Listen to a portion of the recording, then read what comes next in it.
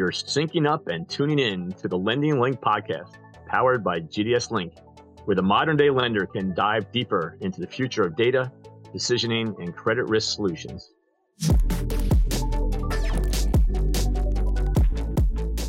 Welcome to the show, everyone. I'm your host, Rich Alterman, and today we're syncing up with GDS Link's Gary Byrne, who leads our UK business team. On this episode, Gary and I are discussing a wide range of topics from the value of technology within financial services, including the current state of UK's economic climate, to what a successful tech partner looks like, and so much more. But first, please head over to GDS Link's LinkedIn and Twitter pages at GDS Link and hit those like and follow buttons. And be sure to subscribe to the Lending Link on Apple's podcast, Spotify, or wherever you prefer to listen to your podcast. As I shared, I am being joined today by my colleague, Gary Byrne. Gary joined GDS in June of this year with over 25 years of experience within the credit risk decision management sector, with a focus on sales and consulting related to decisioning technology and its use across the full credit lifecycle of a customer, including marketing, originations, account management, and collection. Gary's experience includes working for TransUnion and Fair Isaacs and several other companies who support this industry. All right, now let's get synced with GDS Link.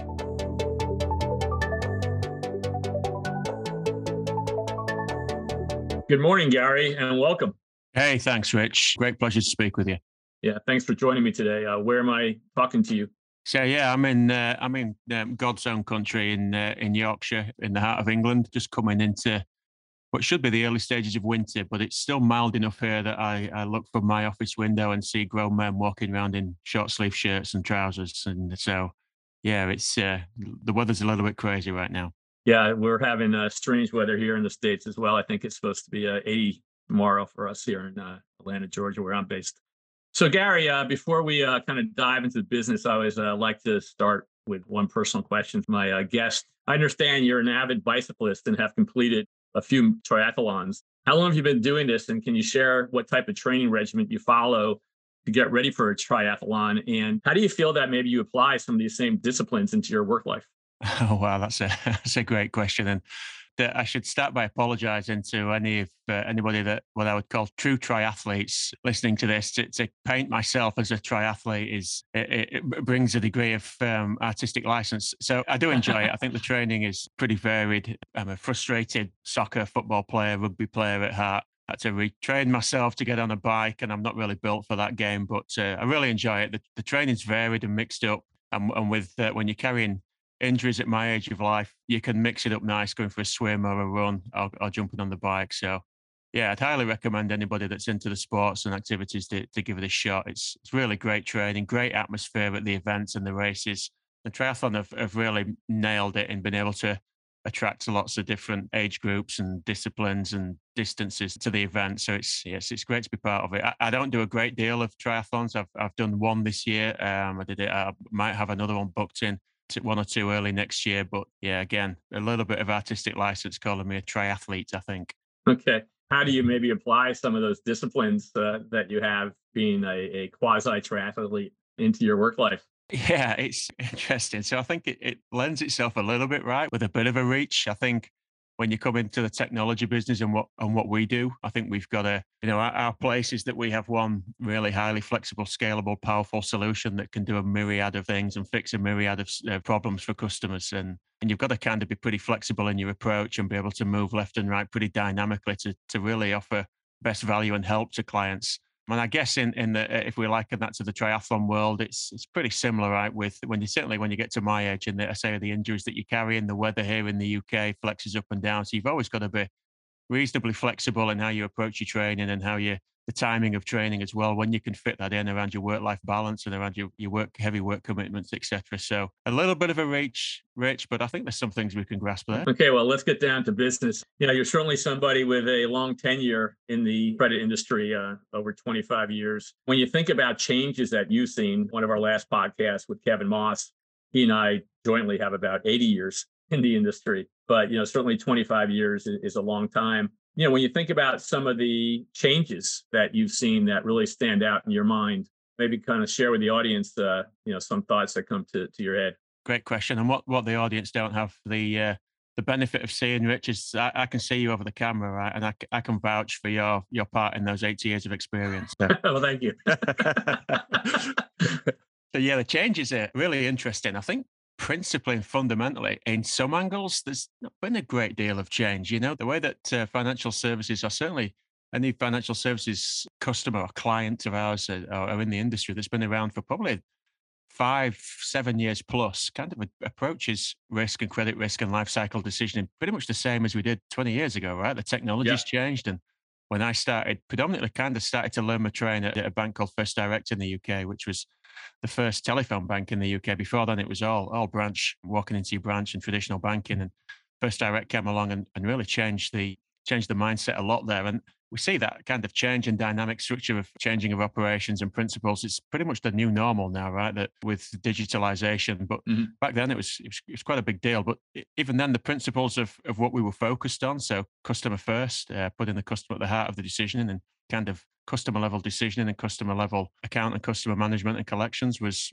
really important. And those principles remain today. But I guess the major changes for me is as we look through that, there was talk for a long, long time about the oncoming onslaught of big data. It was pretty much bureau driven, and that was it's either internal or just bureau data. And we had to dig trenches and lay cables to get access to that data. And now we're living in that, right? We just seem to have Right. dropped into that and not talked about it too much, but we live in big data now. It's not so much, it's very easy to get access to it. It's not so much that you've got to, look around and try and find the data that might be valuable to you. It's actually, there's a lot of data that's valuable to you. The skill is identifying it, which stuff is most valuable, and you can make value out of in a millisecond in the time that you're able to make that decision. So the speed and expectations of the market has changed, and that's driven some really, really cool enhancements and cool expectations and forcing the financial services industry to go along with it. I think Yeah. predominantly speed, the fact that we're living in big data, and the expectations of kind of like Gen Z coming through are having some real positive impacts on where we're going. Good. Well, thanks for that. And I know we'll be talking more about data later on. On the news yesterday, that the Bank of England warned the UK is facing its longest recession since records began. Yeah. It just raised interest rates again, as we did here in the US, but the most in the last 33 years. And the Bank of England warned, right, that the UK is facing, and I quote, very challenging times, a 2-year slump with unemployment nearly doubling by 2025 to as high as 6.5%. With inflation hitting consumers, not only, you talk about the underserved and underbanked, inflation's hitting across all credit classes today. I don't have the exact stats in front of me, but I know when I had I think it was a podcast with either Kevin or Dan, and I encourage our listeners to go back and listen to those if they haven't. But even people in the US making over $100,000 a year are struggling with a large number claiming to be living paycheck to paycheck. And I'm sure it's the same in the UK. So kind of coming back to some of the points you were talking about, what are some of the steps that you feel lenders should be taking today to account for how inflation is impacting consumers' ability to pay? And what role can data analytics and technology bring to the table for them to, try to, as you say, continue to lending? We don't want source of credit to totally dry up, but certainly there's going to be a pullback. But how do they do this in a smarter way when things are really changing rapidly for these consumers, and it's going to get worse? I mean, it really is, right? Working in risk, as I have for a while, Rich, and you have, one thing that you would generally look to do is look at the past to try and identify where things are going to go in the future. That's generally not a bad way of kind of predicting how these things are going to play out. The future here in the UK, and I think globally as well, is one of volatility and uncertainty. And I think that volatility and uncertainty is the new future, right? I can't see a situation certainly beyond the next 18 months, 2 years, probably 3 to 5 years in the UK where it's just going to be really volatile. It's going to be really uncertain right across the board. And part of that is the speed of the global market and how something can happen, as an example, like the war that's happening in Europe, and the almost immediate impact that has, not just on the UK economy, but on individuals in the UK, with things like the cost of living crisis and the cost of utilities. And that kind of cost of utilities hit the UK well before it needed to hit the UK, really, just because the communications and the markets reacted so quickly to what was happening there. So I think what needs to happen is, I think the speed of decision has always been prominent, but the type of data that you're using to make that decision needs to be relevant and needs to be on point. And we're getting very close to near real-time decisions, but looking at the type of data that you're using to make those decisions. And I think the traditional risk data that's provided by the three bureaus in the UK is obviously very powerful for a lot of cases. But when you're looking at making decisions based on such volatility, I think we need to be moving more to transactional based data and things like open banking data. And open banking, I would say, probably like here as the rest of the world, I think it's got huge potential to really transform financial services and banking. I don't think it's hit anywhere near its potential yet. I think it needs to be adopted quicker across the life cycle. And the potential for bringing that in and bringing transactional data in and being able to rapidly analyze that today Gary's in good shape, but tomorrow he's not, and it is, far outweighs the traditional methods of scoring month to month and waiting for events to hit the account. And that's backed up by data that we're seeing coming out on the UK credit card market, where we're seeing over the last 6 to 9 months, the one payment delinquency is actually goes up by 3%, and it goes down by 1%, and it goes up by 2% and down by 3%, and it looks a little bit unstably stable, if that makes sense. Yeah. It's not necessarily climbing badly, but it's not just kind of sitting at recognized points. But then if you look at 2 to 3 months delinquent, those numbers are kind of gradually and if not rapidly going through the roof. The skill to this is bringing the stats around that and bringing the decision around that and when to react in quicker. And that's going to be led by transaction data. And that's really, really difficult for a lot of providers in the UK to get hold of today and to make value out of quickly, because the systems and platforms that they've got just don't allow for the AI models required to be able to make the decisions rapid enough, or even get the data in to be able to operationalize it into their existing platforms, because they've built a significant amount of legacy. Right. So they're not easy decisions to solve for. What you're talking about, right, is really the ability to implement an adaptive control type system, right? That really can help better manage across the full credit life cycle. You talked about that consumers that are kind of bouncing around in maybe that 30 and 60-day bucket. Can you kind of give some thoughts on how lenders may really leverage technology as that customer does age out? What are some of your thoughts on how technology that not only can be used for originations, but can be effectively leveraged across that full credit life cycle? Just having a little smile to myself as you rightly call this adaptive control. When I was at FICO, maybe 15, 16 years, we talked heavily, right? That was one of the buzzwords around adaptive control and how technology could be leveraged to do exactly what we're talking about today with the introduction of cloud-based banking and what we can do with the technology and the platform. We don't need to reinvent the wheel on what adaptive control means. We just need to go back and implement it. And for me, that means doing just that. It's taking the technology that's available to you out there, which is pretty light touch. And, I say building into these platforms now is relatively simple through APIs, but it's the design of that that's really important. And you get that design framework right up front, and you build this intelligence-based orchestration layer and hang off the bottom of that reusable framework of microservices that can be used at any point across the life cycle. And when you start drilling into that, you start to allow yourself to actually probably redefine what originations mean and what account and customer management mean and what collections mean, and how you should design a solution that's fit for the life cycle, rather than building an originations platform, then an account management platform, and then a collections platform. And it also enables you as well, if you to rapidly ingest and get value out of the latest and greatest data that's out there now. Now, when you bring that data in, of course, you've got to get value out of it and use it. And that, the technology needs to lend itself to AI and ML techniques. Again, things that have been talked about for some time, but I don't think used anywhere near to their full potential. But the scale of big data, the speed of decision that needs to be made, the weight of the data that's going to come down the pipe that needs to be shuffled and standardized and pushed through models to get value out of in a split second. The traditional scoring methods aren't going to do that. So I think getting best use out of the technology and really revisiting the design process around that is hugely important. Exactly. And also, because you can use that same technology, right, that you use for originations, from a return on investment for that lender, to be able to leverage that same platform across the full credit life cycle helps further justify bringing in technology like ours and others. So, we talked about, I think open banking and how open banking has really changed a lot of the landscape in lending. Certainly company here in the U.S., Pedal, they talked about how they were able to approve probably about 35% more consumers by using open banking data. Are you seeing the same rate of adoption in the UK, or would you say it's still more in maybe in the infancy compared to the US, where I think it's been heavily adopted? My view and what we're seeing on our side is it's massively under adopted, right? I think it's not been used. Even those that have adopted it, I don't think are using it anywhere near the full potential. I think there's still quite a lot of assessment going on of how and best to integrate that data into traditional scoring methods and in the life cycle as well, and when and where to get best value out of it.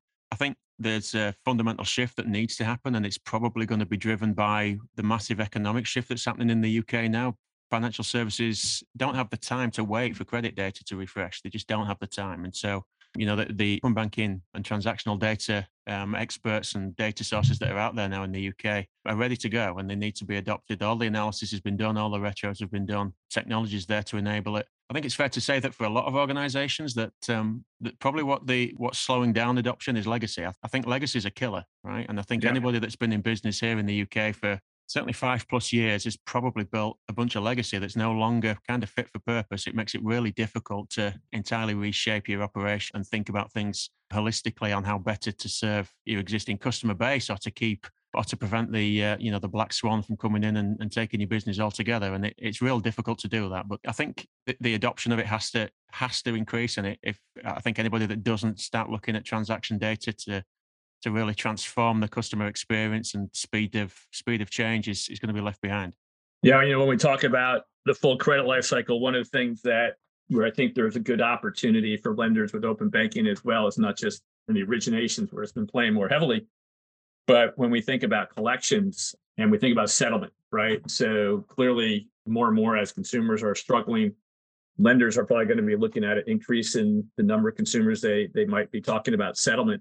And I think that's a perfect place where you can say to that consumer, yes, we're willing to discuss a settlement with you, but if you want to do that, we need you to permission yourself into your banking data so we can look at that and get a more holistic view and kind of, once again, using analytics, from a lender perspective, is kind of about not leaving money on the table, right? Not offering a 70% settlement maybe when you should only be offering 30% settlement. Yeah. And I think collections is a real interesting play. I think it's a rapidly changing environment. And I think what needs to happen in collections personally is that the definition of collections needs to be looked at cradle to grave, really. I think there's a lot more can be done.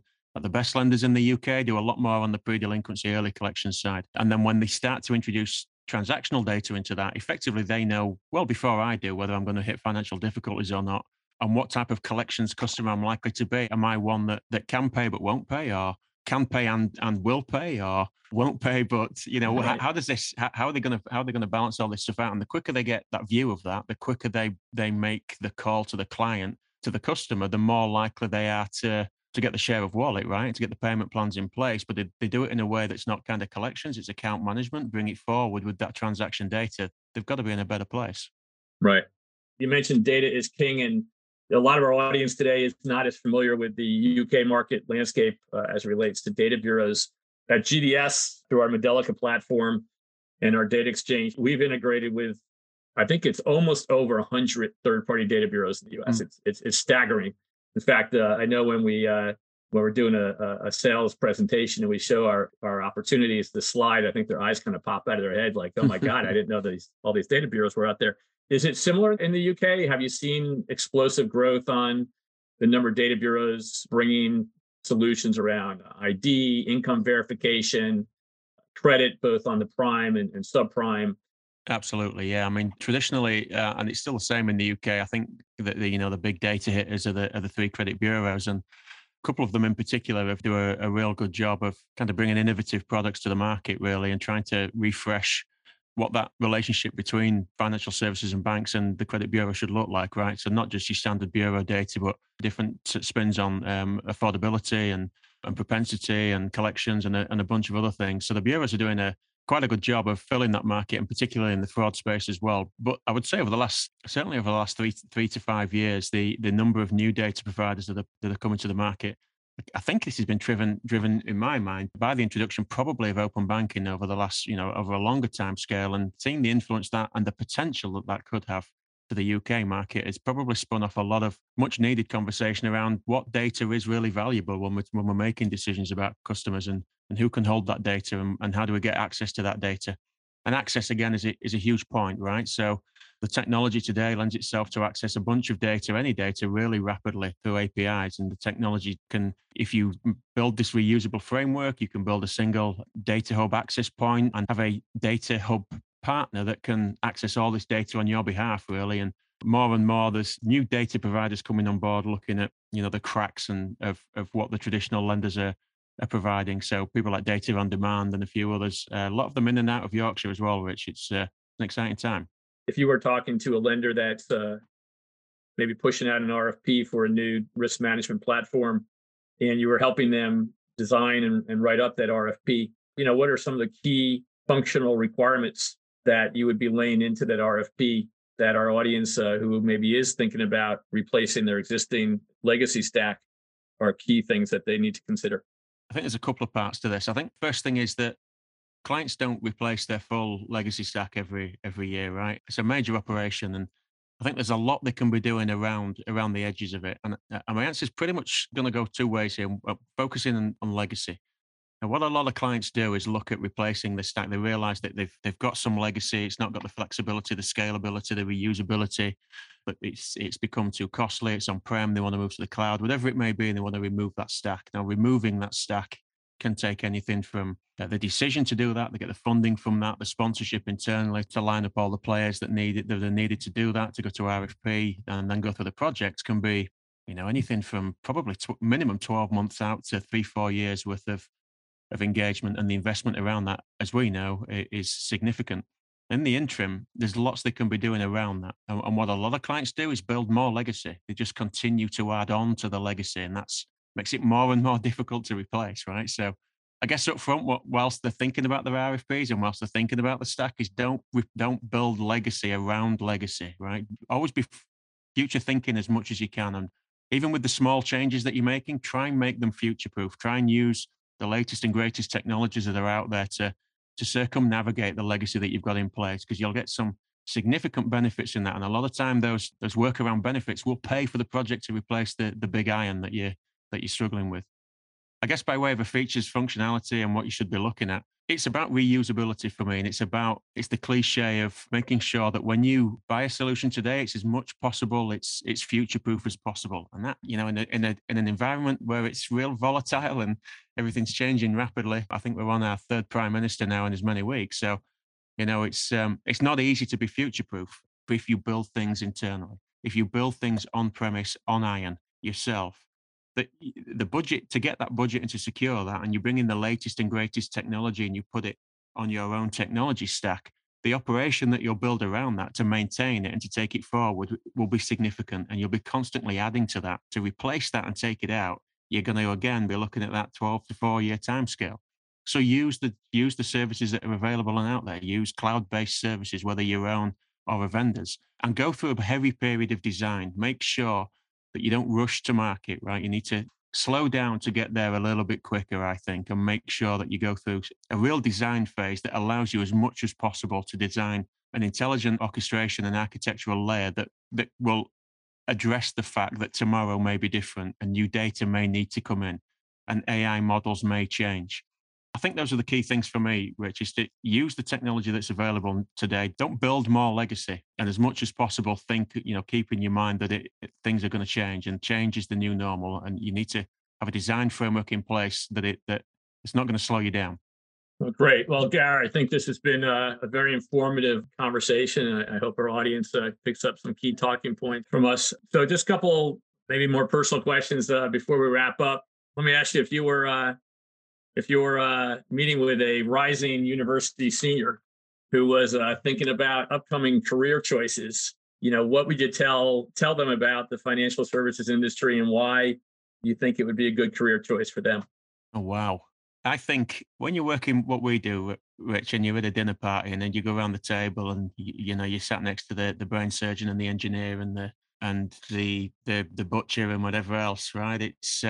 traditionally, it's not been a particularly exciting place, right? And who knows? You may get the odd drink thrown at you if you're in the middle of a banking crisis, but I, I don't think there's a more exciting time to be involved in what we do. I think the changing face of financial services, it's front of mind for everything. Particularly, I'm sure it is globally, but particularly here in the UK, right? It's headline news around cost of living crisis and economics and politics around that. And I think the influence that we can have on helping financial services organizations come to market and come to help people and shape the market that's in my mind is fairer for society and fairer for the financial services outlook has never been better. If your play is that excitement, or it is you want to be on the bleeding edge of technology, or solution framework and integration and design, or even people, I think working in our space is a really, at last, it's a really exciting place to be. And I don't mind. I kind of look forward to when I get my nod at the dinner table and I get to tell people what I do. Hey, well, last thing you mentioned helping people. So I'm going to kind of give you a little plug here. I was looking at your LinkedIn profile and see that you're on the board of trustees for the Pontefract Food Bank in West Yorkshire. Can you share a little bit about what their mission is and why you decided to get involved?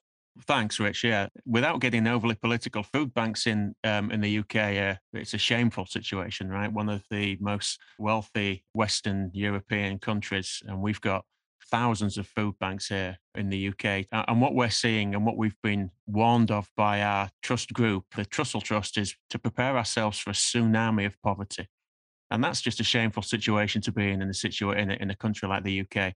What the food bank, our mission statement at the food bank is that we shouldn't need food banks, right? We're not in the market of growing a food bank empire, but it's just about, and what we're seeing, it kind of lends right back to the beginning of the conversation where we're seeing more and more people really going to be impacted by the global economics of the next couple of years. And, that's not people, that's not the homeless people. That's not people that you may pigeonhole as might be needing this. That could be your neighbor. That could be you, right? And people on very good salaries that suddenly find themselves are not able to feed themselves or their families. And it's a great thing to be part of. It's really fulfilling. I would urge anybody to get involved in the local communities. And I honestly don't do a great deal. There's a lot of outstanding volunteers that do the grunt of the work, but it's unfortunately a much needed part of society in the UK today.